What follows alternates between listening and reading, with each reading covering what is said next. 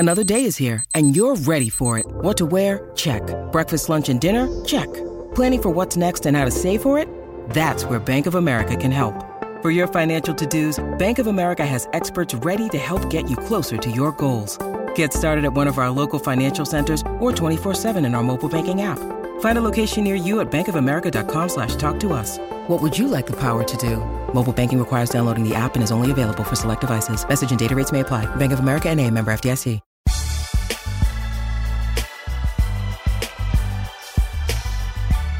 Ladies and gentlemen, welcome to The Right Time, a Wave Sports and Entertainment original presented by Prize Picks. My name is Bomani Jones. Thanks for watching us on YouTube. Thanks for listening wherever you get your podcast. Subscribe, like, rate us, review us, give us 5 stars. You only give us 4 stars, I'm inclined to believe you are a hater. It was a Super Bowl. Sean, does it sound like I spent a week in Las Vegas? It sure does, and my voice is not doing any better. We all chanced the fates, man. Like, we got there Tuesday. We left on Saturday. That was doing the most. I've never spent that much time in Vegas in my life. Yeah, I mean, at least I stayed long enough at the end to get some of my money back. Like, it was a lot of fun, but I do have to say, but like once I got on that plane, I was just like, I can't believe I was there this long. I cannot believe I was there for this long. It was people that was there for long. Oh my goodness. I can't imagine what it was like Saturday night, because by Friday, it started to crack-a-lack in a way that wasn't always entirely comfortable. It took a significant change Friday night, Saturday, where I was like, this is extremely too many people. And every Uber driver I got in the car with was like, we're supposed to have 500,000 people in town. And I was like, that's insane. That number felt low, to be perfectly honest, right? But it was a good time in Las Vegas, as you could tell from us leaving on Saturday. We didn't go to the game, like largely because the game is a television production. And so it is better for us in doing our jobs to talk to you from here than to have actually been in that stadium. And then quite honestly, if I had stayed in that place for another 36 hours, I'm not sure I would have lived. Like I'm not sure I would have made it out of there in one single whole piece. I can't promise you. But what we had was a Super Bowl. I don't know if we can call it a very good Super Bowl. I think that this is perhaps the worst Super Bowl to have if you were here in our media business. And what made it a bad Super Bowl to have in our media business is, like, Sean, do you have any way that you would describe it? I don't. I know what word you're looking for, but I can't really describe it. I don't know how you know what word I'm looking for, because I don't know what word I'm looking for, to be perfectly honest. Like, it was not a great game. Like, a friend of the program sent a text and was like, look, man, this game is kind of wearing me out, right? Like, it was not a top-notch football game, but it wasn't because anybody played poorly. I didn't find anybody to be, like, uniquely disappointing in any sort of way. We got an overtime game, but I have to be honest, I did not find the overtime element of it to be particularly suspenseful. I felt like I had a pretty good idea how the thing was going to ultimately go, though I guess there was a measure of suspense when the 49ers were marching down there close, because I thought that it was possible that they could score a touchdown. But I knew good and damn well that when the Chiefs got the ball, they was going to score a touchdown, because that was Jordan over there. We get back to that part in a minute. But I just thought it was a football game with the largest stakes. That's probably the way that I would describe it. Yeah, like, nobody had a definitive standout performance. I mean, it was really shaping up such that, so let's say that the 49ers had kicked a field goal in that first overtime drive, and then for whatever reason, the Chiefs went down the other way and did not score, and the 49ers won. Sean, do you have a compelling argument against Juwan Jennings for Super Bowl MVP? Because I feel like Juwan Jennings would have been the Super Bowl MVP, or should have been the Super Bowl MVP of the 49ers and won. I agree. I think he did the most for that team. I mean, he's always been a great blocking receiver, but he scored and was clearly the only impact player outside of maybe McCaffrey. Threw a touchdown, caught a touchdown. That right there, that sound like Super Bowl MVP to me. That's what I would think that he would have been it. But again, not that he had some earth-shattering level of performance. Even Mahomes, I would say, did not necessarily have. On one level, he didn't have that. The thing about Mahomes that'd be easy for us to forget sometimes, that dude put up an easy 66 yards on the ground. Easy 66 yards. My buddy Nick, who is more invested in extolling the virtues of Patrick Mahomes than anybody else on planet Earth, He does make the point, though, that Mahomes is maybe the most effective runner that we've ever seen play quarterback. And I thought about that as it was getting down, like when they had the fourth down in overtime and as they were getting closer to the goal line. The best comp I have for what it was like to watch him there, a football comp, not going right to the Jordan comp, but a football comp, it felt like Vince Young in the Rose Bowl, which is to say, at no point in that game against USC on any of those late plays or any of those fourth downs, never, ever did I think they are going to stop him. It was fourth down and whatever, I want to say from the 12-yard line. And I knew right then and there, all right, they about to score. Like a touchdown is going to be the end result here. Nobody is ever supposed to look in the NFL like Vince Young looked in college. It's never, ever, ever, ever, ever supposed to be that. And I do think that was what this was. Because one thing about Vince in that Rose Bowl game, Vince in that Rose Bowl game was not like watching Michael Vick in that Sugar Bowl, where it was just, I can't believe what this is that I'm seeing, right? It was more about being really, really effective. And it was a lot of nickel and dime passing. It's like, okay, if you're going to shut this down, then I will get us every first down that we have to get in order to win this game. Like, if that's what we got to do, okay, cool. Now, of course, it's a bit different because for the Chiefs and the 49ers, that game was 22 all, or what was it, 19 all going into overtime, where it was a 42 to 38 or whatever it was in that Rose Bowl game, right? Like that game had a lot more points. But, hey, man, as my man Till hit me with, he was right. It was Jordan. And just like, yo, we go into the block. We go into the post every play. Every play. We just going to take that ball down to the block and let's see what you got for it. Can he do anything about that? And when you give Mike the ball in the block, you know what it's going to be. Mike go shoot that fade away. Ain't really nothing you can do about that fade away. All you can do is play very good defense. You play very good defense and hope that it works out. That was where the 49ers were. That's what the 49ers had to do. Just hope that you play the best defense that you can, and maybe Jordan will miss. Hey, Jordan had an interception. He had that one miss. But that's it, man. But I say that this game was like not good for the people in our business because I've been watching some television around this, and you can tell they tried hard to find like the compelling things to talk about and like the fulcra. Is it fulcra? I feel like it's fulcra. Fulcrums, whatever it is, fulcra. I feel like fulcra should be the answer. But anyway, let's try to find that thing that you can use to turn this into a discussion about something else, perhaps a discussion about something larger. And Sean, I'm telling you, I've been trying. I ain't got it.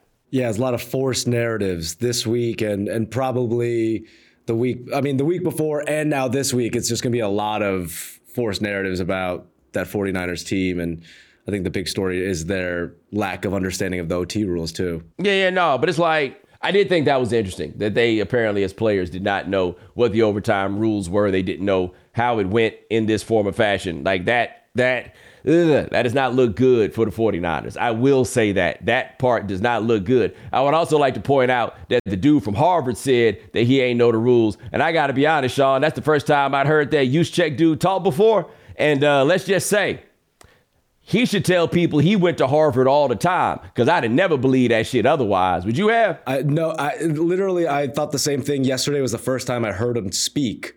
And I was like, this guy went to Harvard? Yeah. I never would have known, man. Like I never would have had no idea that he went to Harvard. Though, to be honest, I feel the exact same way about Ryan Fitzpatrick. They just told us he went to Harvard all the time, maybe because he was a quarterback. We saw Ryan Fitzpatrick at the party the other night. It ain't feel like Harvard showed up in the spot. No, it felt like everything, like a community college.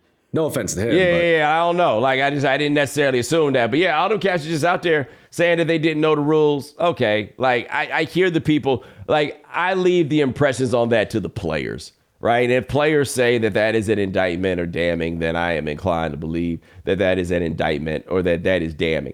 I don't, outside of the fact that I think that if I were Shanahan, I would have handed the ball off more. I don't have anything really necessarily bad to say about him.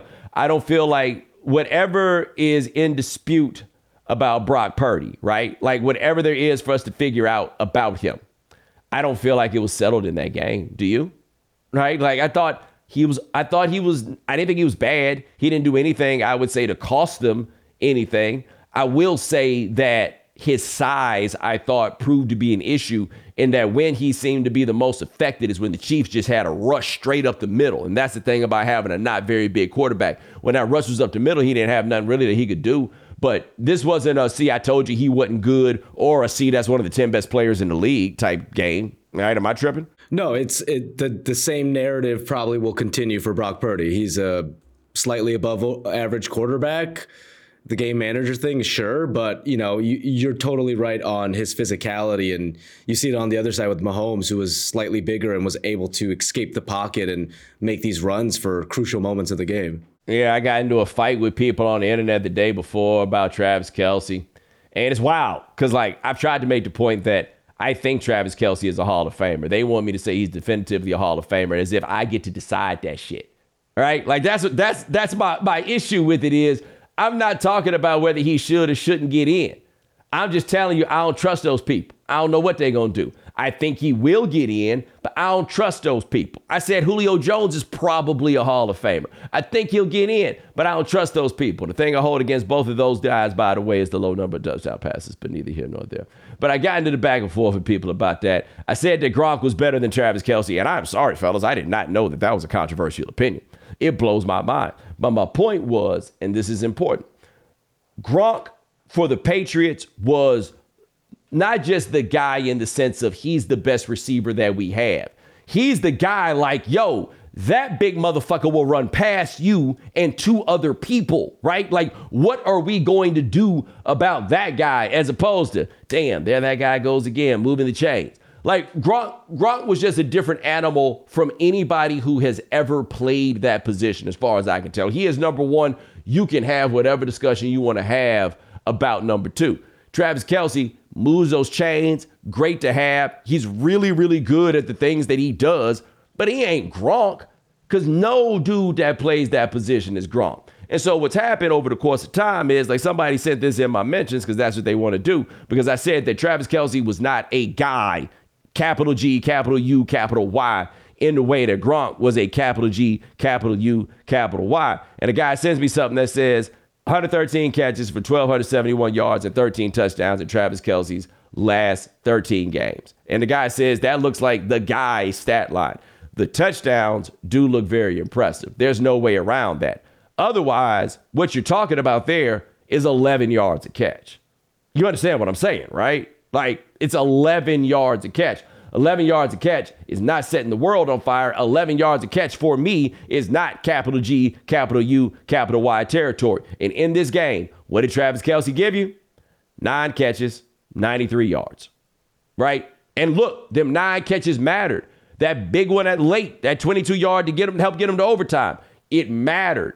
But that's what I'm saying about him, at least in the way that I look at it. That guy to me is not the guy that you say is the greatest tight end of all time. But what you can say is he a tight end that got 3 championships for the role that he plays for the team that he is on, right?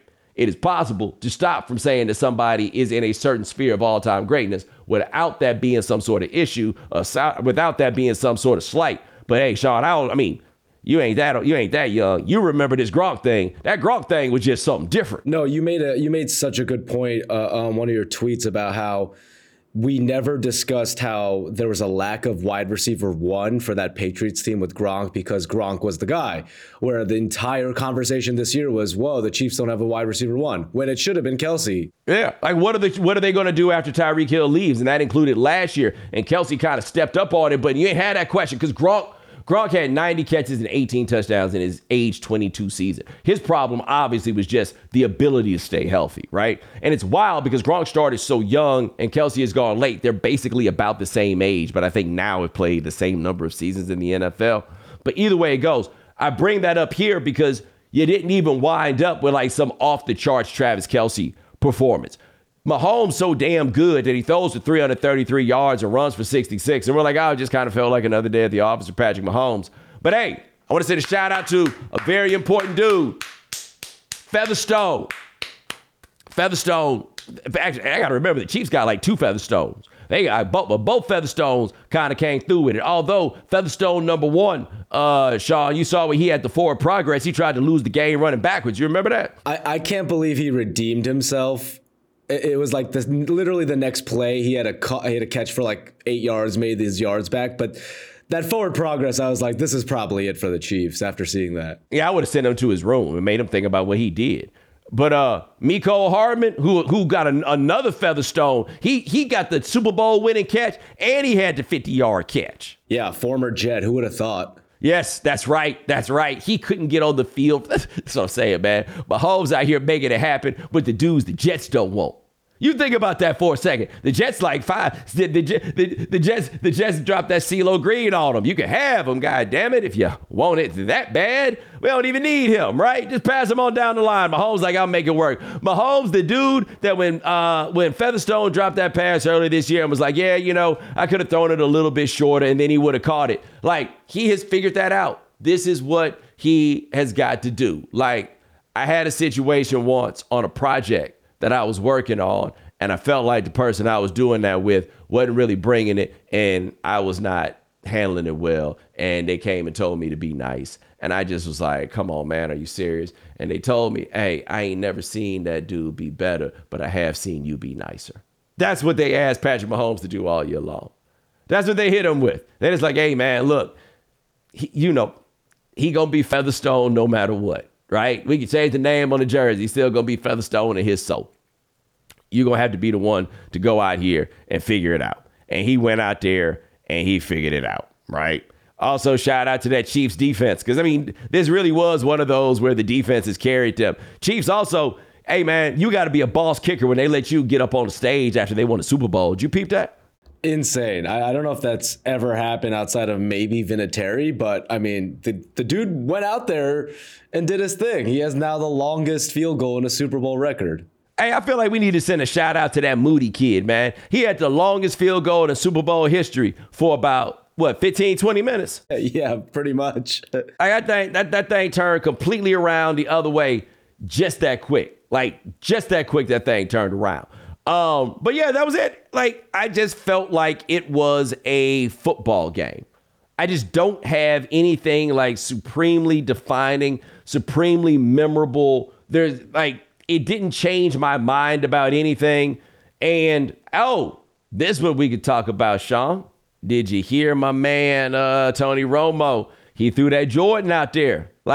I feel like we, the right time, been ahead of the curve on this Jordan thing, and people talk crazy to me about this, but what more do you need to see before you recognize this man, Jordan? The comparisons are there. I'm just asking, what is it that people are looking for? And part of why I make this Jordan comparison, and this is important for people to understand where I'm coming from, is I remember my dad, by 88 or 89, was like, this is the greatest player I've ever seen. You don't need to see everything all the time. We've seen, like that dude, Sean, that dude on Twitter that when the elections be over, he ain't got to wait for every vote all the time. You know what I'm saying? 65% of the precincts are in. I've seen enough. This is what it is, right? When Mahomes at this point, it's like they just closed the polls in California. I know who's getting those electoral votes. I know which way that was going. And who knows, something could happen. Mahomes get hurt. I don't know what it is. But what I've seen from him in this stretch, to me, and this is where I come from here, okay? Peak greatness matters more than anything else. Peak greatness. Longevity, wildly overrated to me. Peak greatness. When I'm talking about, and in fact, longevity is overrated to me when I'm talking about who is the greatest of all time. And when I think about what makes you the greatest of all time, it is you at your greatest. And if you have an ability to sustain that level of greatness, then I'm here to have the discussion, okay? Mahomes being as great as he has been for 6 years, let alone his first 6 years as a starter, but just 6 years in general, is unreal, okay? This starts with 5,000 yards and 50 touchdown passes. That's where it begins. And then gradually getting to this point, we're recognizing, I can't even really do it like that anymore. We got to go out here and we got to run. We got to run a little more four corners, right? We got to move that ball around a little bit more. We just can't be out here playing like we was playing before. And still getting it done, right? A loss in a Super Bowl and 2 losses in overtime. Those are the 3 losses that Patrick Mahomes has had in the postseason. On the other side, 3 Super Bowls with 3 Super Bowl MVPs, and in all 3 cases, definitely was the Super Bowl MVP. He's Jordan, doing it and doing things unlike anything that you have ever seen before, doing it in ways unlike anything that you have ever seen before, and now doing it with a bunch of dudes. Because the thing about Jordan is this: you can say what you want about that second three-peat, but the argument that people make against him that is not the worst in the world is look at the competition that he faced in the postseason, deep into it, and the competition that he faced in the NBA Finals, and how good those teams were or were not. Fair point. Counterpoint. He was out there on a team where the second best player was Scottie Pippen. That's right. I said it. The second best player was Scottie Pippen. That's what Jordan was out here doing. Jordan's so good, Scottie Pippen in the Hall of Fame. Yeah, that's right. Jordan's so good, Scottie Pippen is in the Hall of Fame. That's where he's at, okay? Mahomes is that guy. You look at the receivers, post Tyreek Hill in particular. He's that dude, man. He's everything. Will he ever amass the resume of Tom Brady? I don't have an answer for you on that. Because the thing that's wild about Tom Brady is this. I said this about like the Tiger Woods comparison to Mahomes, or just think about Tiger Woods, okay? When we're talking about whether or not he would get to 18 majors, what's so wild about getting to the 18 majors is that Jack Nicklaus had to win the 18th. The 18th major was the 86 Masters, where he came back. He hadn't won a major in 6 years before that, or whatever it is. But to get to that one, he had to pull one straight out of his keister. And Tiger Woods, that last one that he won was the one that he pulled straight out of his keister. Tom Brady went 10 seasons without winning a Super Bowl, right? It's the 05 season through the 13 season. So that's 9 seasons. That's 9 straight seasons that he had without a Super Bowl. And what was stunning about that is that he came back on the back end of that and won how many more? 14, 16, 18, 20. Won 4 more on the back end. That's nuts. Nuts. Okay? Like, if Patrick Mahomes was Tom Brady, he'd have these 3 at this point in his career and could not win 9 more, and that would still be on the same pace as a Tom Brady. You see what I'm saying? Like, that's what's so unreal about Brady, is that all the ones that were won, they were in such different ways from the first run through the second run and what was asked of him. And the strangest part, when he was the best player that he was, which was from that 05 to 13 stretch, that's the best Tom Brady. That's the Tom Brady with the undefeated season. That's the Tom Brady that without Randy Moss, I want to say either had 37 touchdowns and 4 interceptions or 39 touchdowns and 4 interceptions. I want to say that was the 2010 year. But that version of Tom Brady didn't win any. Like, all kinds of things could happen here in the evolution of how this rolls where Mahomes goes. For me, I'm not doing this just by checking off accomplishments. I'm not using what's written down on paper. I'm going to do a little something called thinking for myself. And for me, that guy is Jordan. That's who that dude is. That is the best quarterback that I have ever seen. That guy is Michael Jordan. Period.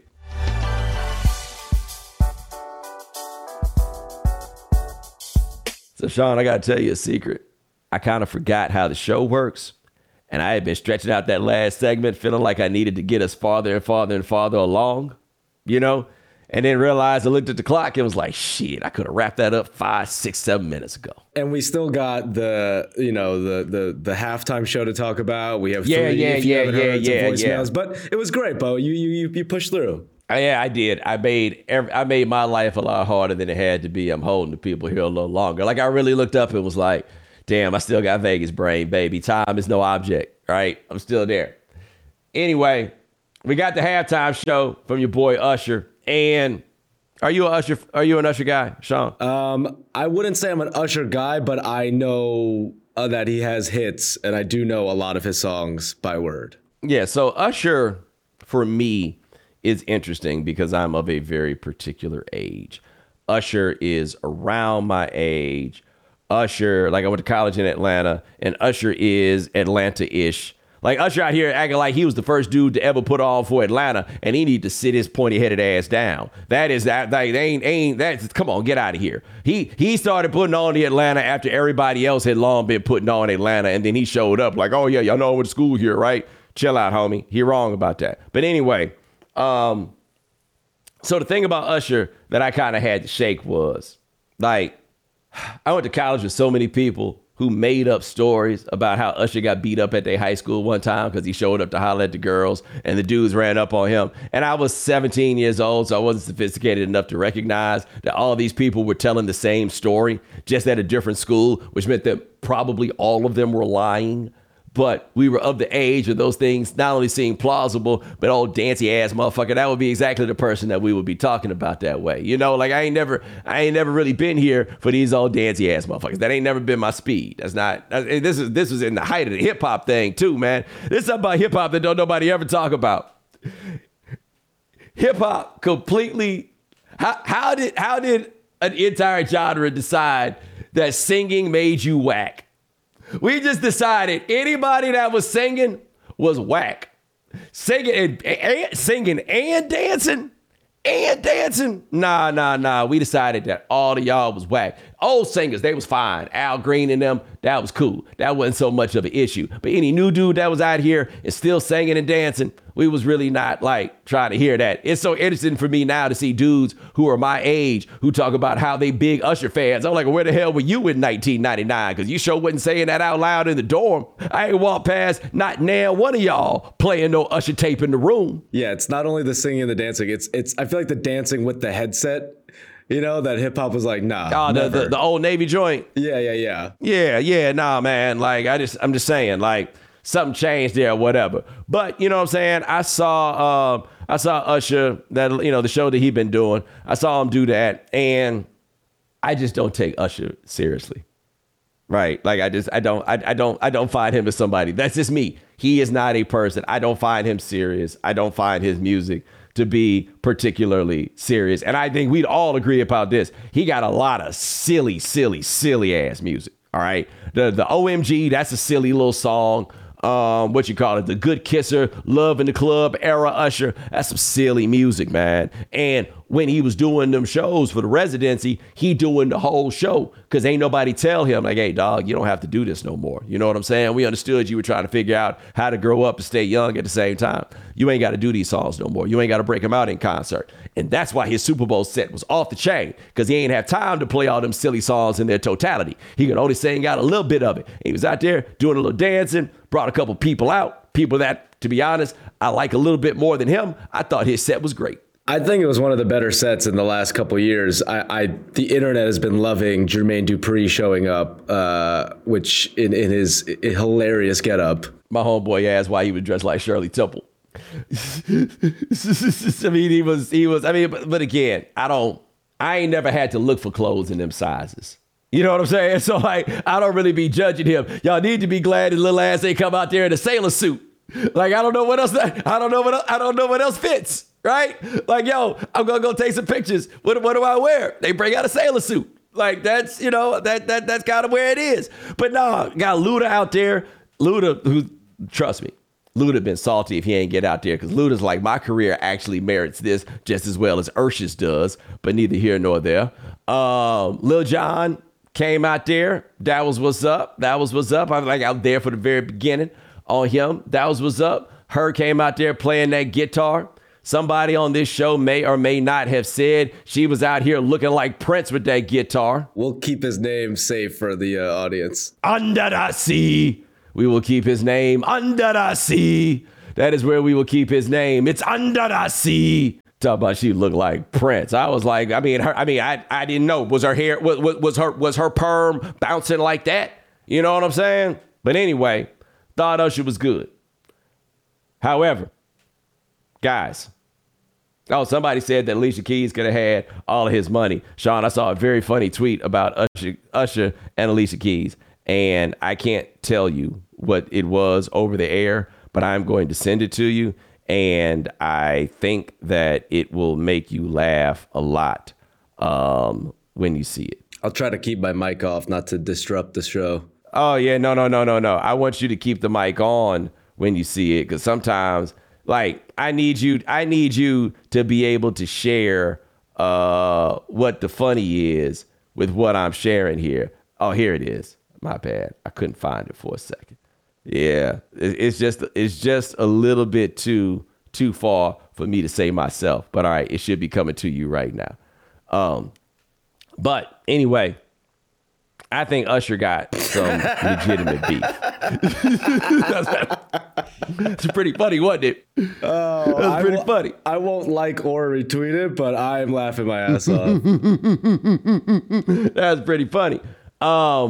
So I don't know if you guys remember this, but in the year 2013, Kanye was putting out the Yeezus album, right? And there was a lot of promotion around the Yeezus album. No need for us to litigate the quality of the Yeezus album, but the Yeezus album was coming out, all right? And this is after Watch the Throne, and I feel like it's kind of around the time we're not really sure what the relationship is with Kanye and Jay-Z. But one thing we know about Jay-Z is, when is it ever not all about Jay-Z, right? So anyway, it is a Sunday. I want to say that Sunday is before Game 5 of the NBA Finals between the Heat and the Spurs. It's a Sunday, and that Yeezus is coming out on Tuesday, because that's back when records still came out on Tuesday, okay? That Yeezus is set to come out on Tuesday. It's the biggest thing going in music. Yeezus is coming out on Tuesday. And we watching the game, and what do we see? A Samsung commercial for Magna Carta, Holy Grail, the new Jay-Z album that wasn't even good, but the new Jay-Z album.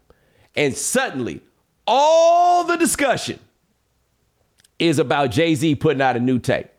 Kanye, we thought was his mans. We thought that they was cool. All about that, right? So fast forward to this Super Bowl. Your man Usher get up there, does an excellent halftime show. He was on fire. Everybody thought he was on fire. Again, even somebody like me who finds him to be silly and pointy-headed thought that he was on fire, right? He was out there doing the thing. And then after he get off stage, it's a Verizon commercial. And it's Beyonce in the Verizon commercial. And it's Beyonce talking about breaking the internet, and then gets to the end and says, well, fine. Guess we got to drop that new music on them. And people went from looking up them Usher tickets to going to see where this new Beyonce music is. Just like that, the discussion went away from talking about Usher to talk about Beyonce got new music out. It had the audacity to make it country music. If I'm Usher, I'm calling Jay-Z like, dog, y'all don't care about nobody, do y'all? Y'all couldn't let me have the night. The night. Y'all couldn't let me have the night. And this would make it even worse. Let me tell you who don't need no Super Bowl to pump up a new tape coming out. Beyonce.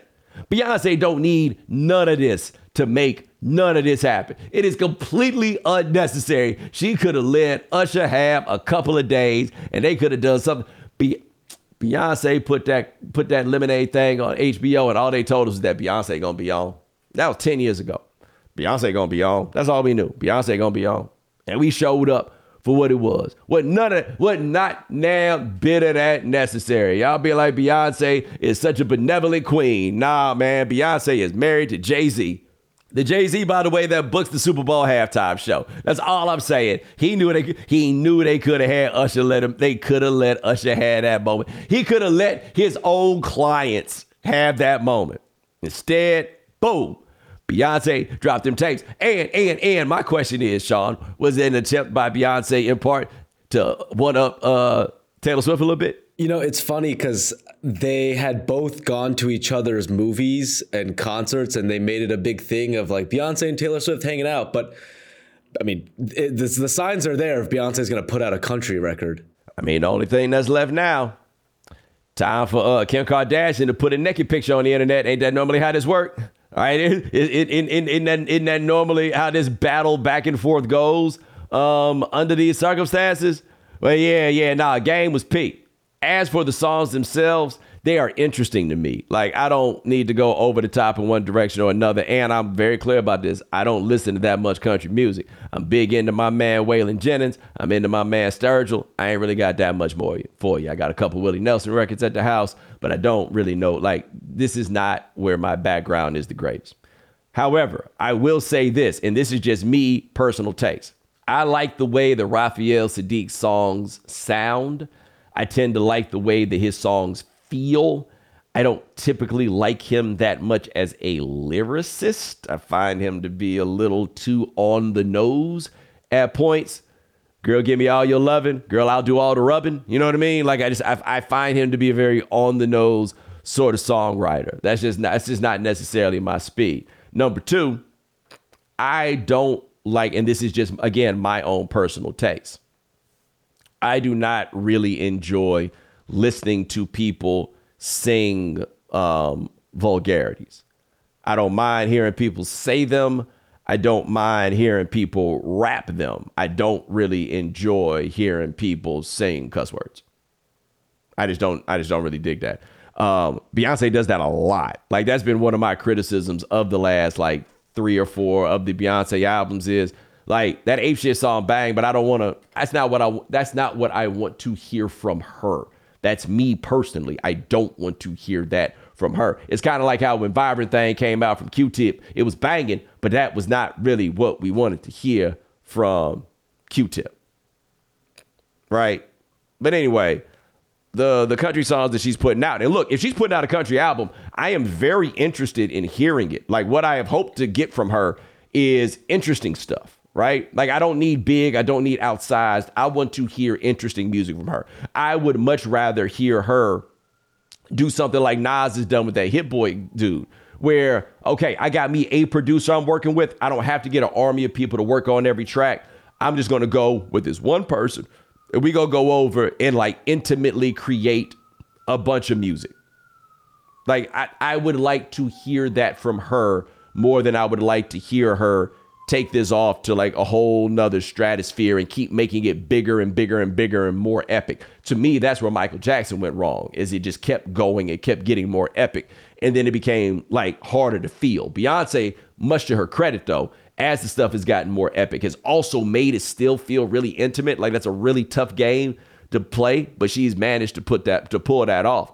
But if she make a country record, I'll be interested to hear it. I just want to see who she work on with it. Because to be honest, if you do a whole country album with Raphael Saadiq, one might call that cultural appropriation.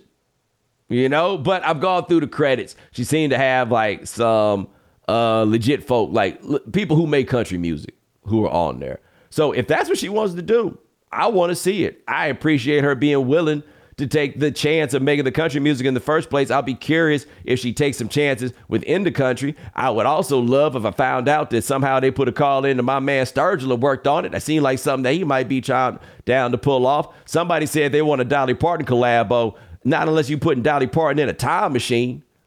Like that. Like, honestly, a Dolly Parton collaboration, if it's not Dolly Parton writing the song and Beyonce singing it, I'm not really interested in that, because I feel like that would be like, that's what you do to get the song sold in Target. Like, that would feel a level of schmaltzy to me personally that I wouldn't want to get down on. But here I go. Could have been Usher's day. Talk about Beyonce. And don't you think for a second that was by accident.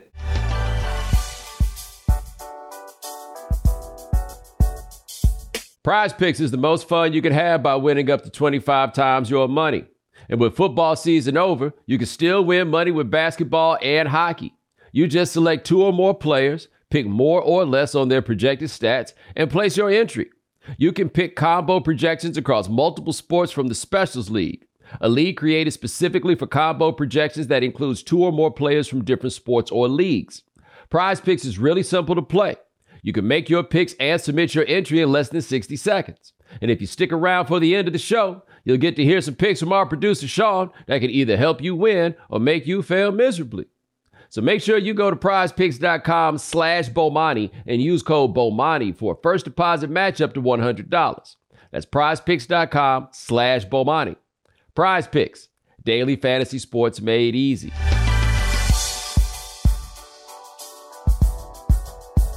Experiences are what people love the most about travel.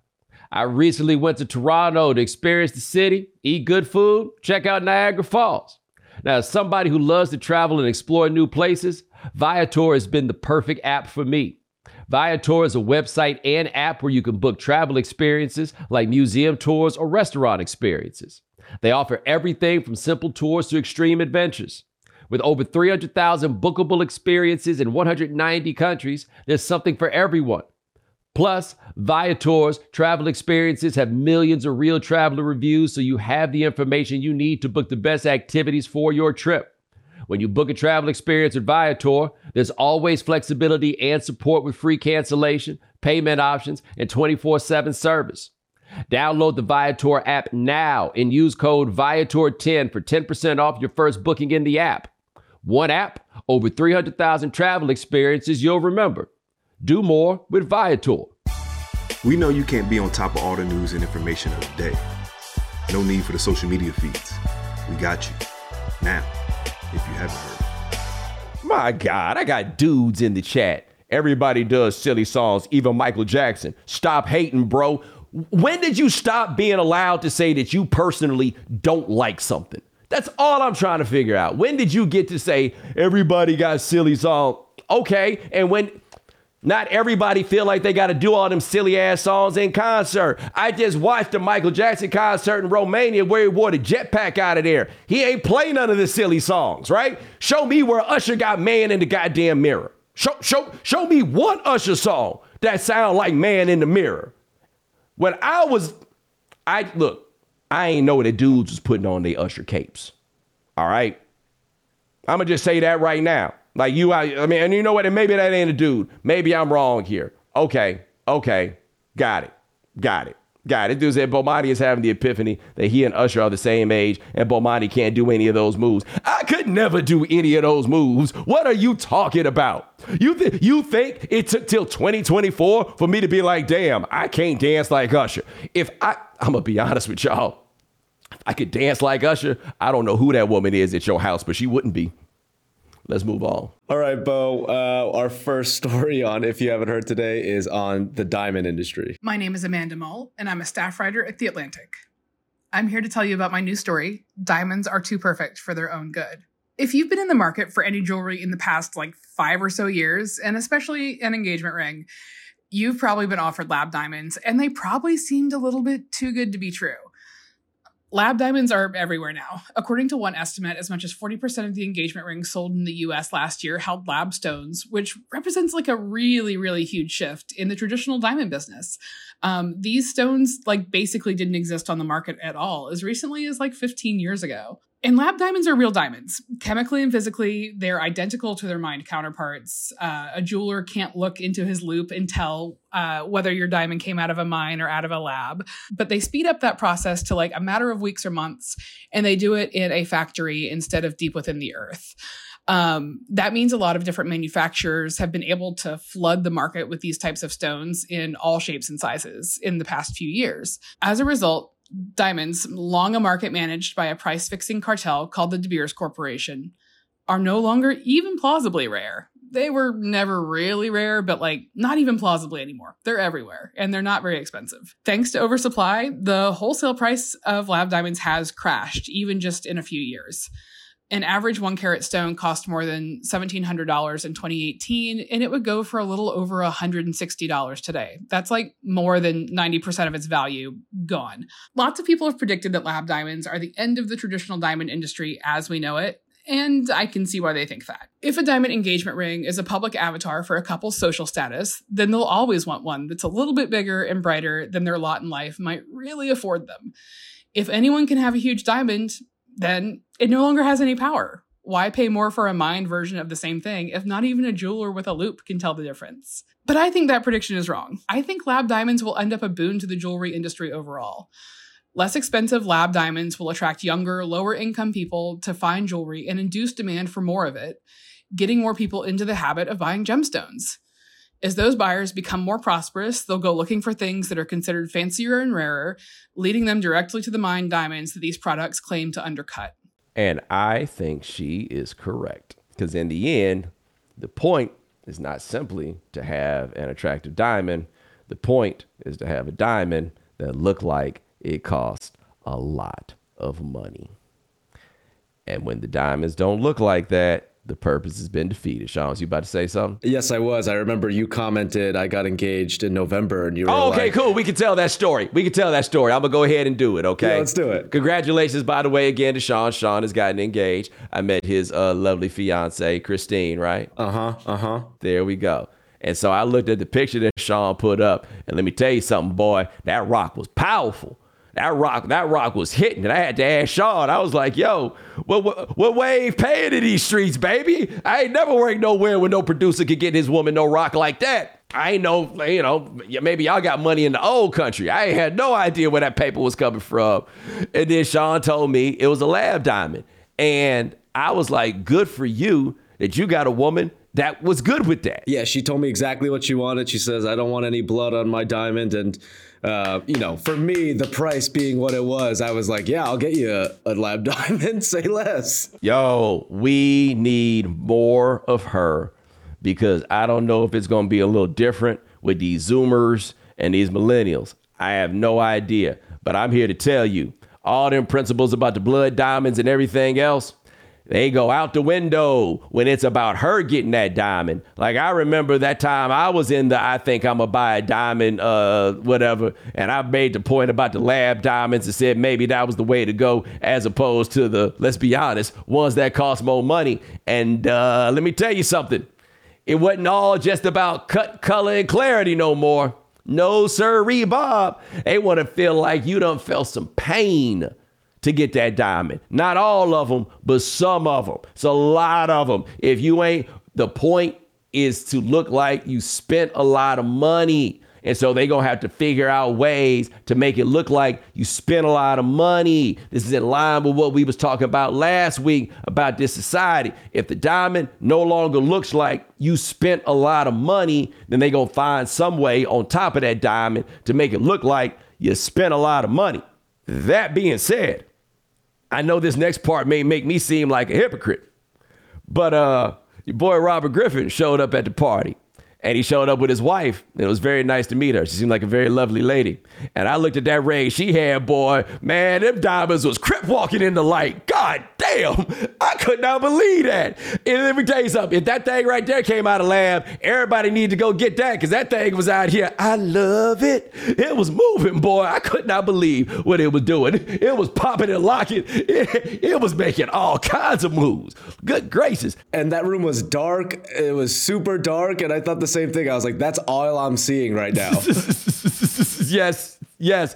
But I'm going to tell you this right now. If what they saying is, and I didn't really know this before, what Amanda said was that they can't even put on the loop, the eye joint. They can't, if the loop can't tell it's lab diamond, hey man, don't answer when she asks where you got it from. You know, she going to need to go get it insured. Let her go work all that stuff out on her own and let her expose herself. Why you got to spend a lot of money, greedy ass? Moving on. All right, Bo, our next one is how it's tough to be a sellout in this industry. Hi, my name's Rebecca Jennings, and I'm a senior correspondent at Vox covering internet culture. I recently wrote about the labor of self-promotion and the imperative that if you want to be any kind of artist or author, you've got to devote a serious amount of time to building an online platform. Essentially, we're all sellouts now. But what this piece is really about is the tension between big tech, which claims it's democratizing culture by making it so that theoretically anyone can get their work seen and anyone can go viral, and the model of the culture industry that existed in the second half of the 20th century, where artists were siloed from the business side of things by publishing houses and record companies. That model is still alive to an extent, but the burden of marketing is now almost entirely on individual artists. And the ones who end up succeeding aren't necessarily the best, but the ones who are really skilled at marketing themselves, sometimes at the expense of their art. One musician I talked to, Ricky Montgomery, told me of the experience of building his TikTok following. You're becoming a great marketer for a product which is less and less good. Music or film or fiction has never been a meritocracy, and it's always been pretty difficult to make a living off of doing it. The difference is that before, at least some people were getting rich off their art in the form of royalties and sales. That's all been decimated by big tech. Where it's left artists is on a hamster wheel of constantly posting online in the hopes that someone will care. And even if you do win the virality jackpot, you're kind of stuck on this ride forever. Thanks for reading. I just want to throw this out here. Marketing and selling out, not the same thing. Selling out, always bad. Always bad. Period. Not a good thing. We all got to stand for something out here in this world. And I feel like if you, like, and Sean, I think we talked about this the other day, how I feel about people who call what they do content, right? Ain't no art in it whatsoever, right? There's nothing there. You don't think of it as your work or anything like that. It's just content. It's just shit throw up on the internet. And I do think that's what a lot of people just think this is. Find something that trips over in the algorithm and then go from there. But there is nothing wrong, and there never has been anything wrong with marketing your work. But if you make your work only for the fact that it'll sell, and that's the only part that you care about, you're a buster. Yeah, it's crazy seeing how many people just make content for the sake of making content, like Rebecca said, of the hope to go viral. Whereas I think we think the same way, is like, make the good thing. And if it goes viral, great, but you're making something that you love and you're passionate about. Right. Like, come on, man. Something's got to matter, right? All right, well, we can move on. The next, if you haven't heard, story is about YouTube and the streaming wars. Hi, I am Peter Kafka. I'm the chief correspondent at Business Insider, and today I wanted to talk to you about YouTube and how, in addition to being the world's largest video site, it is now one of the biggest cable TV companies in the U.S. That's because YouTube has something called YouTube TV. It costs about $70 a month, and it delivers all the things you used to get from cable TV. Now it has more than 8 million subscribers. For context, Comcast and Charter are the two biggest pay TV companies. They've got about 14 million subscribers each. DirecTV has 11 million. But those companies are all losing subscribers, and YouTube TV is growing. So that's interesting, but more interesting to me is the road YouTube took getting here. Because for a long time, YouTube and Google, which owns YouTube, wanted to take over traditional TV, but they didn't want to be a traditional TV company. So they tried all kinds of ways to break into TV while being a smart tech company instead of a slow, outdated TV company. They tried selling ads.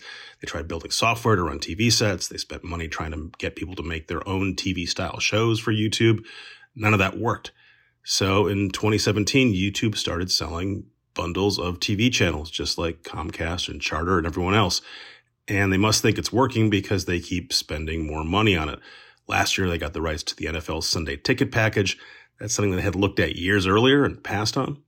So they seem committed to this stuff. Regular YouTube, by the way, is still very much a thing. Last quarter, the company sold more than $9 billion in ads for regular YouTube. But people still watch and pay for regular TV. So YouTube has decided to meet them where they are. Okay, you can read that whole article on Business Insider. Thanks. Boy, Sean, one of my favorite things to hear people talk about is how they a tech company. Everybody's a tech company. When's the last time you heard about a new company that wasn't a tech company? Everything, oh, we're not a TV company. That's We're a tech company. Nobody can even tell me what that means anymore, right? Now, not that YouTube isn't a tech company. It obviously makes sense that it would be a tech company. I just laugh every time I hear that. I'm like, yep, everybody is a tech company. There's somebody right now who just bought a dump truck talking about, I got a tech company. I had to describe this company, Wave Sports, the first couple of years as a tech company. And we don't do any tech. I got news for you. Nobody ever told me the words, this is a tech company, and I knew good and damn well this was a tech company.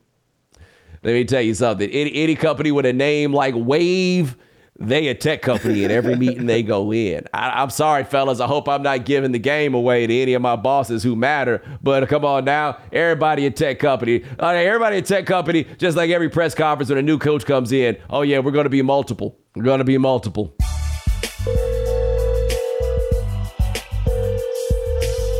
All right, Bo, today's voicemail was about the game is cheating.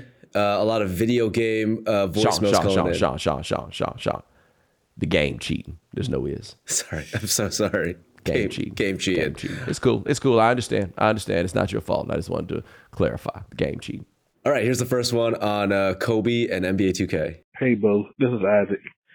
So I got a story for the time where the game was cheating me the worst. So, okay, this is like, I want to say early 2000s.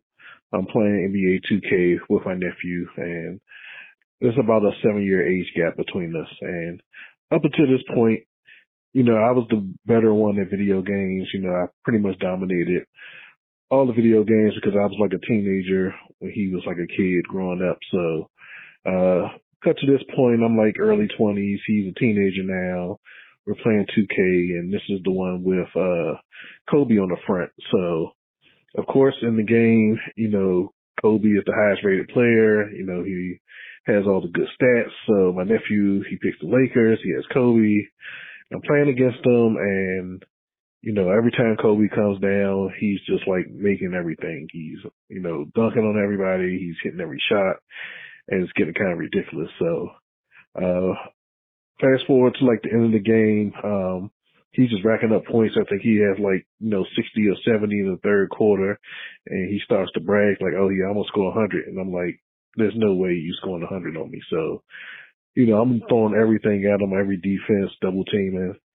Doesn't make a difference. Kobe is scoring on every time down the floor. So we get to the end of the game.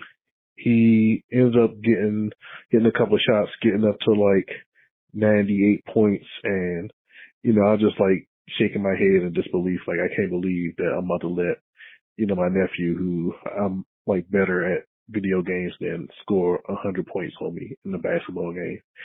And so he's getting ready, like, to hit the shot to go up and, score 100 points. And I just get up and turn off the game, drop the controller. I'm like, no, I'm not letting this happen. So, like, I don't care what happens. This game is cheating. I'm not playing it no more. I just cut the game off. And the sad thing is, ever since then, he's pretty much been better at video games than me. But, yeah, that one time the game was really cheating, and I had to turn it off. All right, thanks for listening. Keep up the good work. You didn't have to turn it off. You got up and turned, as a grown man, you got up and turned it off. Oh, nah, you whack. I was hoping to sympathize with you. I can't. You whack. I hope that young man beat the brakes off you every time y'all play. He already scored 98. What's an extra 2 points? Fair. I got to draw the line somewhere, though. Now, that part I do understand. Right. Got to draw the line somewhere. All right, but we got another game cheating story on Madden. Hey, Bomani, it's Alan from Houston. I had a great video game cheating story.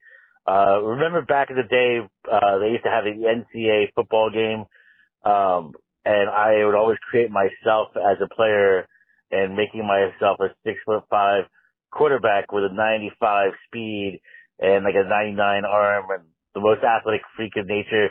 Think like Donovan McNabb meets Michael Vick meets Dan Marino all into one thing. That's what I created myself as. And what you can do is later export yourself to Madden once you graduated. And my best friend Will saw that I made myself a 99 rated quarterback, and without me noticing, decided to change my health attribute to 0. And then halfway through my rookie season on Madden, I broke my hip, the Bo Jackson injury, and my career was over with on Madden. And that was how my friend got back at me for cheating. So, great story. Love what you guys do, and thanks a lot. You broke your hip. Did I hear that? Yeah, I didn't even know they did those injuries in Madden. He broke his hip. Wow.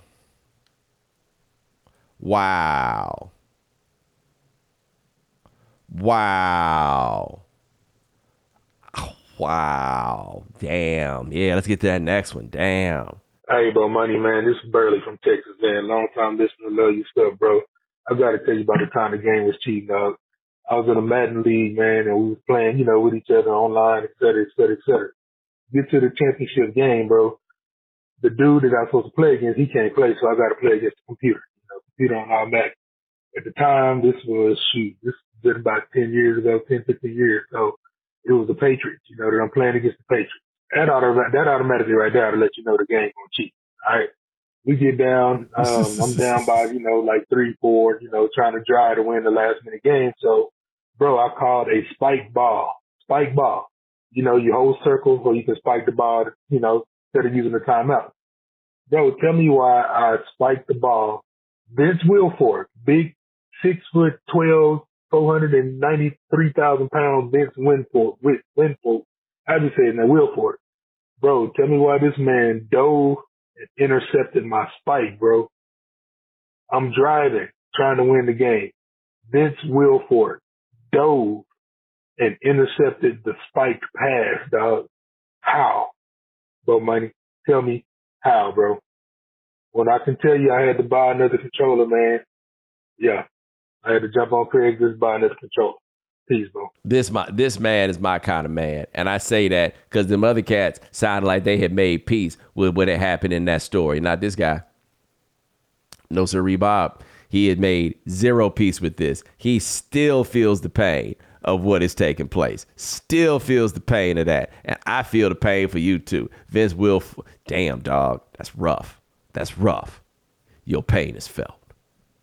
But hey, ladies and gentlemen, thanks so much for joining us here on The Right Time, a Wave Sports and Entertainment original presented by Prize Picks. Speaking of Prize Picks, Sean, you got picks for the people? I do. Now we're deep into the NBA season, so I'm going to take Kyrie Irving, 21.5 points. I'll take more there. Victor Wembanyama, 36.5 points, rebounds, and assists. I'll take more there. And Brandon Miller, 3.5 rebounds. I'll take more there. All right, there we go. That is we do The Right Time 3 times a week. Sean Yu handles everything behind the scenes. Thank you, sir. Also, thank you to our If You Haven't Heard contributors. Thanks to Rebecca Jennings of Vox. Check out her story on how everybody's a sellout now at Vox.com. Thanks to Amanda Mull of The Atlantic. Check out her story about how lab diamonds are too perfect for their own good at TheAtlantic.com. And thanks to Peter Kafka of Insider. Check out his story on how a new sports streamer will change TV as we know it at BusinessInsider.com. Remember, follow The Right Time. Subscribe, like, rate us, review us, give us 5 stars. You only give us 4 stars. I'm inclined to believe you are a hater. We'll talk to you guys in a couple of days.